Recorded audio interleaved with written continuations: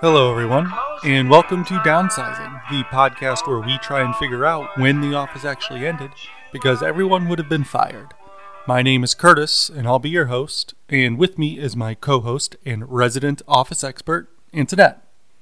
Hey, everyone. Today we will be discussing Season 5, Episode 13, Prince Family Paper. In this episode, David Wallace sends Michael on a mission. Michael feels conflicted, and the office debates the age-old question, is Hilary Swank hot? We kick this episode off with your standard Jim messing with Dwight cold open. It is not one of the better ones. Essentially, Jim found a bunch of wire at a flea market. He connected it to the back of Dwight's computer and trailed it throughout the office. And up like a telephone pole, there's apparently 500 feet of this red wire that has Dwight questioning all the things and, who owns it. And apparently it just raises more questions than it answers in the sense of just why and how much time outside of the actual workday would Jim have had to spend doing this prank. Yeah, Dwight's the only one that this would work on. I feel like if I found an extra wire behind my computer, I'd be like, that's new. All right, what? Right. And that's what Jim is sort of banking on. It's just it's a pretty quick cold open, really. And that's kind of all we get. I will say that this episode, like I have said in a couple previous ones, we're hitting sort of the bottom trough of season 5. I do think it picks up again with next episode. So this one's kind of just okay, a little bit slow. The second storyline is just ho-hum. Even the main storyline is a little bit ho-hum. Yeah, not much gets accomplished here. In this episode, we don't learn anything that we didn't already know about any of the characters, really. So we kick off the episode with Michael on a phone call with David Wallace, and David says that they have not filled the regional supervisor position, I assume, since Ryan was left the job that Jan had, then Ryan had. Right. So David Wallace is asking Michael to complete some of the tasks that would be done by this person, and that includes regional research. David said that there is a stretch of territory that Dunder Mifflin has never been able to crack into, and he says that it seems to be controlled by one small family business that, since they're not public, they can't get any information on. So he wants Michael to kind of infiltrate this company in order to get some information on them, like pricing, client numbers, things like that. Michael is, of course, so thrilled at being given this task, particularly because it's something that would have gone to that more senior position. And he has brought Dwight along with him, and they are driving to Prince Family Paper, just this local company. And they have these set roles that they're going to play in order to get this information. Because David sent over he faxed over just a list of things of what he's looking for. So Michael is playing a local businessman that's going to learn about what services they offer, pricing, as Curtis said, in those things. And Dwight is going to play a paper salesman looking for a job. So they're not really far off of who they really are. Funnily enough, Michael's alias is Michael Scarn, which we know from season 2 is his spy character in his screenplay. I think what we get most from this episode is just the interactions between Michael and Dwight and just the ridiculousness of them as a pair. Right. I would agree. They do pretty well, Rainn Wilson and Steve Carell, acting this out and playing off of each other. I have to imagine some of it was probably improvised, though I didn't find any information to really confirm that. And I honestly wonder just seeing what Michael's strategy is for getting this information, I am very curious what someone like Jan would have done to get this info. I don't imagine she would actually necessarily go to Prince Family Paper and pose as somebody in order to get this information. But as David said, it's a private company. They're not publicly traded. He can't find this stuff that, if they were publicly traded, would have been part of their SEC filings. I have to imagine that Jan's tactics would have been to have whatever branch was closest, whether that's Scranton or not, to just cold call the local businesses and just try and pick off as many of those as they could. Right. There wouldn't be this need for this sort of role-playing thing. It might have taken longer, perhaps, but it would have been more, quote, safer, I would say. Because we know that Michael is, he does improv. He's taken improv classes, but he is not the best actor. He does fairly decently, I'll give him that, when he starts out. So there's been an agreement between Michael and Dwight that Michael will go in first, ask some questions, and then Dwight will come in about 10 minutes later. Now, they've come in the same car. They've parked in a not, the parking spot that they've chosen is not inconspicuous. It's pretty much right in front of the storefront for Prince Family Paper. So they're not doing a great job kind of being covert in that respect. But Michael asks some basic questions. He sort of shows his hand a bit by asking some very specific paper questions. Yeah, uses some industry jargon and asking about specific types and bonds and things like that, yeah. He is very surprised to learn that Prince Family Paper has 80 clients. I don't know if they're all high volume or if that's just their total, but for a small operation of 3 adults, all related, they have a pretty steady business flow, it seems like. And Michael's pretty surprised by that. He is able to get, in the end, a lot of information, and unquestioningly so. Like, he takes a picture of Linda, the wife and mom who's part of this family, in front of what looks like their territory. They have this big map on the wall, and it doesn't really have pins on it, but it just seems like that's who they serve. So that probably answers one of David's questions.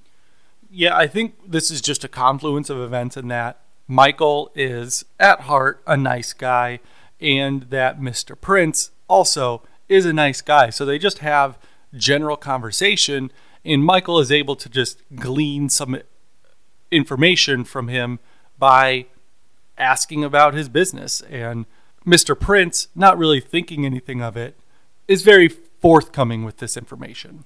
I would say that Dwight doesn't have the same level of success. He does get an interview with the son, but I'm not sure what he's going to learn because it is a small family operation. It's not like they're going to give up, what their salary is, and they may not draw a consistent salary. It could be commission-based, it could be dependent on what the orders are like for that quarter, etc. But it does not appear as though Dwight is really information gathering like Michael is, because Michael does end up getting a list of their top clients as a reference. Prince says, I'm sure you could call any of these people and they can give you a good review of our company. And for Michael, in the sense of the assignment that David has given him, that this is just a pot of gold, essentially. This is just huge information that they wouldn't have gotten otherwise. But again, like Curtis said, cold calling, once they knew the territory area, it seems like either this place was in Scranton or somewhat nearby, within that region of Pennsylvania. And so Michael and Dwight kind of make their way out of this office, and they get in the car, and they're in such a hurry to leave that Michael, instead of backing out of the parking space that he is in, pulls forward and drives right over the parking block. He then tries to reverse back over it and rips off the fender of his car. Also, this is the first time I've seen Michael in the PT Cruiser. It looks like he has a new car. No, this is not the first time. I think he's had it since this season. I think last episode when he drove to New York, it was the PT Cruiser. Okay, I guess I just wasn't paying attention to that. Yeah. And so, hearing all of this commotion outside, the Prince family comes out to find out what's going on. They see the predicament Michael is in, and Mr. Prince is very adamant about helping Michael. Michael is trying to still separate himself from these people because, as we will see develop for the remainder of this episode, his conscience is starting to get to him. As we said, these people were very, very nice to him, very forthcoming with their information. And as Michael kind of started to get to know them, it becomes very clear that this is just a very tight-knit, family-run business. And he's seeing the writing on the wall in that if Dunder Mifflin were to poach some of these clients, that's probably putting this family out of business. And so as Mr. Prince is offering to help fix the car, Michael's like, no, we'll just call a tow truck and we'll get out of here. You've done enough, blah, blah, blah, blah. And again, everyone in the Prince family is very adamant about helping them. They bring out coffee to them. And Mr. Prince's son actually ends up fixing-ish. He just duct tapes everything. Yeah. But does actually end up fixing Michael's fender.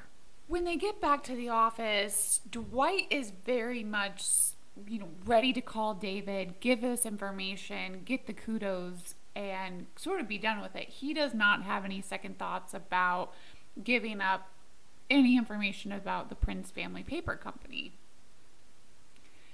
Then there's this pretty long, drawn-out scene of Michael running away with the client list, like running outside, sprinting away from Dwight taking the paper back, Michael trying to take it again. So there's this tug of war. Michael's still not sure what to do.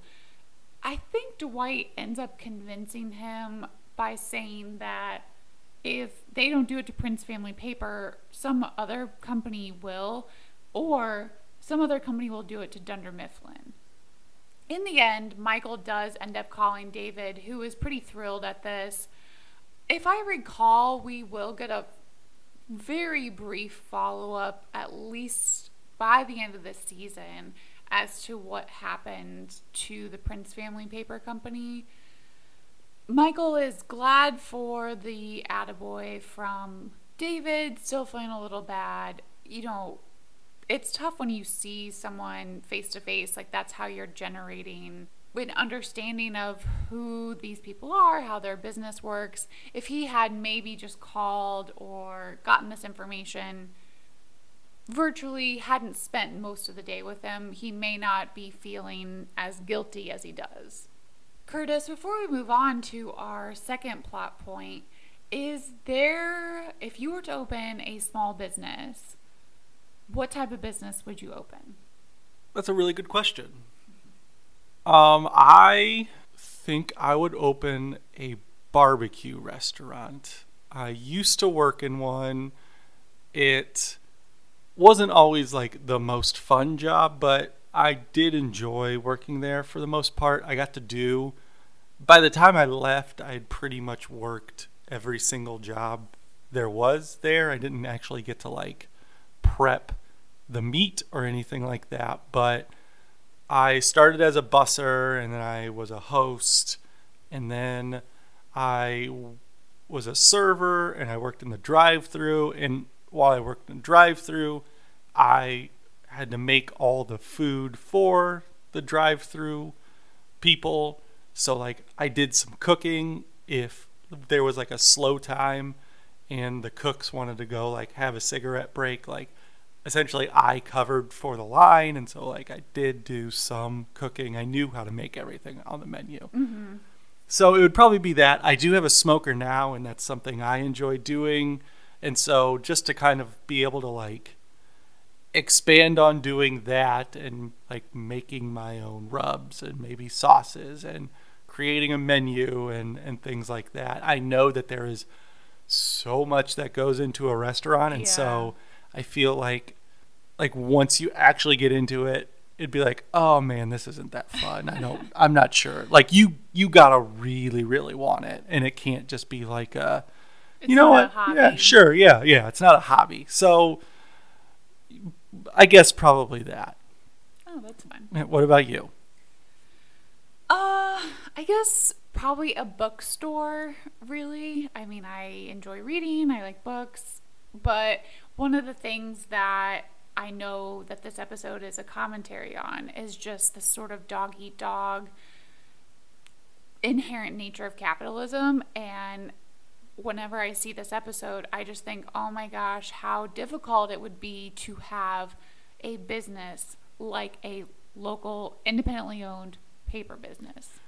Yeah, I was thinking that as we were getting ready to record this, is that Prince Family Paper doesn't exist. There's no way Definitely that not anymore. If a paper company like that is on Dunder Mifflin's radar, and there is just this seemingly large, I mean, as we learned, 80 clients, seemingly large market share out there that they just can't like crack into, eventually they're just like, okay, well, we're just going to buy them out. And so right.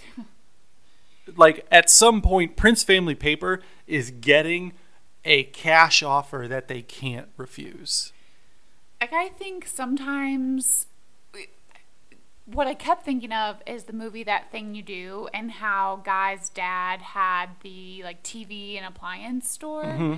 And just those they exist still, but they're so few and far between, and I do not know how those people make a profit. Well, I mean, places like that started then and just established that reputation. Like, for example, here locally, there is a rather notable appliance store that I have to imagine started out as kind of your Patterson appliance thing, and it just builds up this reputation to where now they have maybe 2 stores, mm-hmm. and they're still doing it, whereas you see, I mean, and it's kind of shocking if you think about it, that they are outlasting at least locally, the Sears of the world, where kind of big box, you can get anything there. Now Sears is gone, and this local place is still going strong, seemingly. Yeah, it's really tough because even if we definitely try to buy local, especially when it comes to restaurants and food establishments. We are not as good at it when it comes to grocery shopping or like those things like appliances or clothes. And part of it is I don't enjoy shopping. So I don't enjoy going to 5 different places to really do that comparison shopping thing when I can get on a website and do that. So that's just pure laziness. But from the clothes angle, I don't go to local boutiques because I am a very tall female, and those only fit like off the rack, your average size, got to be a size 6 and 5'5", and so I'm not going to go waste a bunch of money on clothes that aren't going to fit me. Yeah, and it's kind of what you said. It's a cost-benefit analysis. If it doesn't make sense to you to have to go to 5 different places, then you're willing to. It's unfortunate, like that you are skirting going to 5 different local places just to go to one chain. Or to go to Amazon or something. Like, we have a couple of local bookstores still left, and we do have a Barnes & Noble, but I couldn't even imagine, and this is, I don't have like a business mind. I don't even know how do you get that off the ground. Like, how do you get the books to sell? Like, you'd have to make those contacts with publishing houses, get the books in stock, things like that. And I think that's what is really difficult. And I'm sure the most common small business is probably a restaurant, but as we've seen through the pandemic, those operate on such razor thin margins, and it's really difficult to make that good and make that lasting, and to not, like you said, it's not going to be a hobby. Like, you're going to be living at that restaurant. If you're the owner and operator, you're going to be there, 7 days a week, if that's how often you're open. I think a common line that is on Top Chef is, the winner, usually their aspiration is to open up a restaurant of their own. And they always say, in the restaurant business, you expect to have a loss for your first year, 2 years in business. And so they're like, this cash prize would help me kind of bridge the gap in that time. So I think just because the startup cost for any business is just so astronomical. Sure. You have to get a brick and mortar storefront. If it's a restaurant, you have to get all the supplies, all the food that'll be open on your menu, because most people don't like having only a few options. If you have a bookstore, appliance store, you have to get that inventory there and ready to go on day one. And so you've spent tens or hundreds of thousands of dollars before you've even opened the door to your first sale. So yeah, capitalism, you got to be a millionaire to start a business. Curtis, let's talk about our second plot point, which is I think it's fun. Sure. It is slightly problematic, sure, but it is overall fun. It starts when Phyllis makes a comment to Stanley about his taste in women, apparently, because Stanley is a fan of Hilary Swank, and Phyllis apparently is not as much of a fan. And this ends up spreading to the entire office in debating whether or not Hilary Swank is hot. There is a small debate that breaks out amongst a handful of the employees, and Jim tries to squash it right away because since Michael is gone, he is next in charge, and so he's trying to get people back to doing their jobs. He says, just quick straw poll, who thinks Hilary Swank is hot? 5 people raise their hands. Who thinks she is not hot? 5 people raise their hands. So his attempt to stop this early on fails. And it turns into a full-blown debate that takes up, seemingly, the entire day. Angela, of course, has objections to getting involved, and to which Jim says no one cares and sort of just ignores her. And each team gets 3 minutes to send up a delegate to argue their position until everyone has been heard. And we do see, for the most part, we see the majority of the people give their argument. Kevin, not a great debater, not coming with a lot, but everyone has a different style of how they're trying to convince the others on the other team. So a quick breakdown, the not hot side, Kevin is primarily the leader there, I'd say. Kevin, Andy, Phyllis, Oscar, Meredith. The hot side is Kelly, Jim, Pam, Creed, and Stanley. We won't go in depth to everyone's argument, I would say, but Jim has a very interesting one. It's sort of meta because his stock as a movie star, you could say, and just as a TV star is sort of rising at this time. Jim's argument is that movie stars are real people. Just because she's in Hollywood or that her job as an actress doesn't mean she's not a real person. And so we shouldn't lose sight of that when we're debating her looks. I think that's a pretty fair argument. The only time we get close to the argument that I would make is when Kelly bursts into tears because Toby ends up joining the debate at a certain point and says that she's not hot.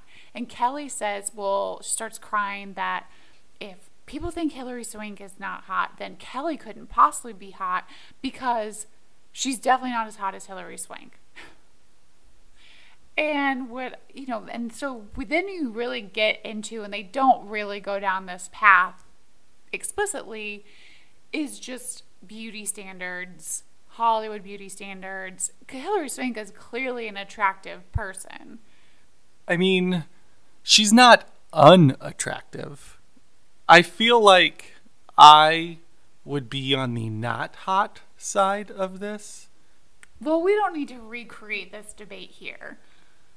Her and Jennifer Garner are very similar in my head, in that there are times when I'm just like, oh, wow, they're looking good. And then other times like, yeah, I mean, she's okay. It's because it's hair and makeup. Probably. It's hair and makeup, and they have the access to that. Right. But they also are like, you know what? I don't need to be made up unless I want to be made up 24/7. Right. Sort of thing. And I think what it comes down to, and Kevin at certain points demands that people respect the game, because he says that Jim is arguing into, would you do her? Is she beautiful? And he's like, no, the game is hot or not. Right. Which I agree with Angela. It's sort of degrading. And yes, there are different levels of attractiveness, but Kevin is saying he would do her even if he doesn't find her hot. Which is not shocking for Kevin. Exactly.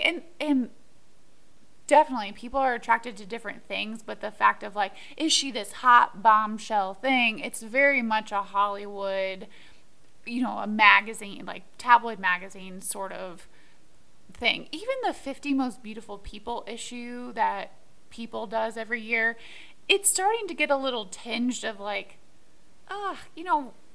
again, conventional beauty and conventional attractiveness, but what we've set as this, and this is something, I struggled with growing up. I don't have blonde straight hair. I am not 5'5". I am not, what you would consider like the perfect body size or shape by any means.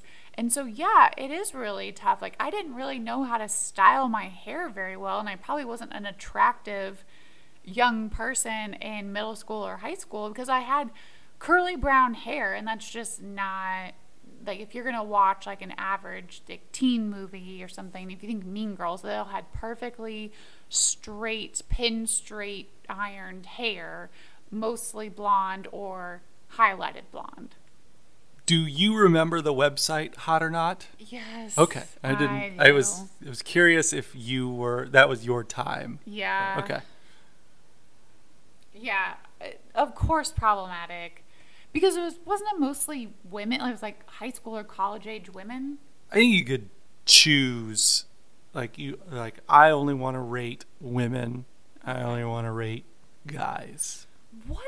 Think about that. Just think about, okay, I'm going to sit down at my computer, probably a desktop at that point. Mm-hmm. Maybe you had a laptop. I'm going to purposely go to hotornot.com so I can waste how many hours just judging other people's faces. Yeah. And so the debate rages on. As you said, Toby joins Team Not, but this is after Angela joins Team Hot after she has had just enough of hearing kind of the back and forth for everything. And once everyone has made their arguments, they revote, and the results end up the same. It's a 6-6 tie. And Oscar makes the good point of saying that's the problem with debates, is that rather than people trying to change people's mind, it ends up just entrenching them further in their beliefs. And it takes just a chance encounter with Michael to end the debate. Michael has returned to the office. He has completed his call with David Wallace. He is feeling pretty down about himself. He walks from the open office area into his own office and sees the pictures of Hilary Swank that have been posted all over the conference room window and along the walls kind of in that area, and just says, oh, who's that? And somebody says, it's Hilary Swank. And he goes, oh, yeah, she's hot, and just walks into his office. And that's it. That settles the debate. Even though I'm surprised that nobody asked Dwight to weigh in on this, considering he's another vote that's just hanging out there. But he probably would have just voted along with Michael. And Ryan's not there, remember. He is in Thailand.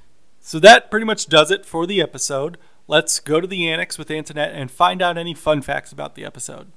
Other than the fact that this was written by BJ Novak, there's really not anything on this episode. Like I said, I imagine that some of the interactions between Rainn Wilson and Steve Carell were probably improvised, especially when they start doing the Jaws theme song. Like, it just seems like that's something. You can also catch John Krasinski laughing or covering up his face to laugh in some of the shots. Like, he's on the edge when they're doing the debate. Yeah, I noticed that when Stanley was making his pitch. There has been no update. Remember, last episode was the duel and seemingly the end of the relationships between Andy and Angela and Dwight and Angela. So no update there. Doesn't seem like there's any animosity necessarily between Andy and Angela, but nothing kind of connecting that thread for now. Curtis, do you think we have any firings this episode? I don't think so. We can't really fire anybody for not working and taking time to debate whether or not Hilary Swank is hot, because that sort of stuff just happens all the time in this show. Right. And we haven't fired people in the past for that. Right. We're sort of giving time wasting a bit of a pass. Yeah. What is your Dundie for this episode? My Dundie is the Mathematician Award, which goes to Michael when he is at the Prince Family Paper offices. There's a little girl there. She's sitting next to her grandmother's desk doing some homework, though seemingly it's supposed to be the middle of the day.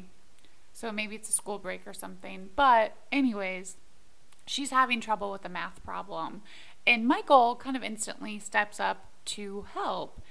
And he's looking at it, and it's clearly some sort of algebra problem. And he says, oh, why are there parentheses? Okay, you just ignore those. And why is this 2 so small, which is probably something squared? And he said, okay, well, that's not supposed to be like that. So this x means multiplication, whereas I'm going to guess you're probably solving for x.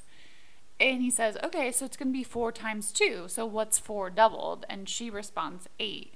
And Michael says, great, good job, and walks away. And immediately the grandmother comes over and is like, don't write that down. That's not correct. So that's how I would prefer to do math now. I feel like I didn't have to do any math in college, completed all my requirements in high school, and really just lost the ability to do anything beyond somewhat basic addition or subtraction. And sometimes not even then.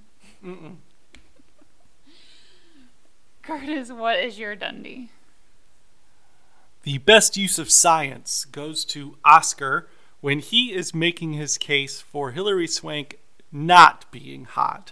He produces an image of her on like a projector that has basically pointing out like the perfect symmetry of her face and the features of her face, in that her features individually are perfect. She has perfect eyes and a nose and mouth, and it's all very symmetrical, and that makes her beautiful, but the combination of all those things does not make her hot. And like I said, I guess that's probably pretty accurate how I feel about Hilary Swank. She's not unattractive. No. Who is your employee of the month? I ended up choosing Michael. He fulfilled the dictates of the assignment from David and did it in a somewhat of a timely fashion. He did have some struggles with it, definitely, but in the end sort of followed through and really went the business route and not, as Dwight said, following his heart. What about you? I also chose Michael. For those same reasons, he also settles the debate. Something I was thinking of, though, is that, as we said at the beginning of this episode, David says that they have not filled the position of regional supervisor or whatever. Michael is on kind of a roll right now, and I am surprised that he does not get that job. I feel like in real life, that job would be his. If you think about it, the last 3 episodes have featured Michael doing well at his job. He produces a surplus in the surplus episode, and a pretty sizable one at that. He gets called to David Wallace's office as like a recognition of him doing really well, and that every other branch is struggling to make ends meet, and the Scranton branch is growing and making a profit. Now that meeting doesn't turn out that well for Michael, but the recognition is still there. And in this episode, David obviously trusts him to do this job, and Michael does a very good job at it. So I have to imagine Michael should be in line for that promotion. I wonder if the conversation that was had last episode when Michael went to New York could have been somewhat of a job interview, but Michael kind of blew it. That's a good point. And David's like, oh yeah, this is why we didn't hire you. I think Michael does well when he doesn't have the pressure of eyes on him, but when he knows, now in this instance he did it, but David wasn't there sort of watching. He wasn't asking to explain his process. But when Michael knows that someone liked what he did or is wanting to know more or checking in on his progress, he just really can't do it. There's a perfect example of this next season where Michael doesn't know he's on a date and is just very charming and laid back, and then he learns he's on a date and turns into bad Michael. Yeah, he just turns into a weirdo. So that does it for this week's episode. Please follow us on Twitter at DownsizingPod to get all the latest updates, and be sure to keep listening to us on Spotify, Google Podcasts, Apple Podcasts, wherever you are listening to us. Be sure to rate, subscribe, like, and comment wherever you can in order to get our name out there.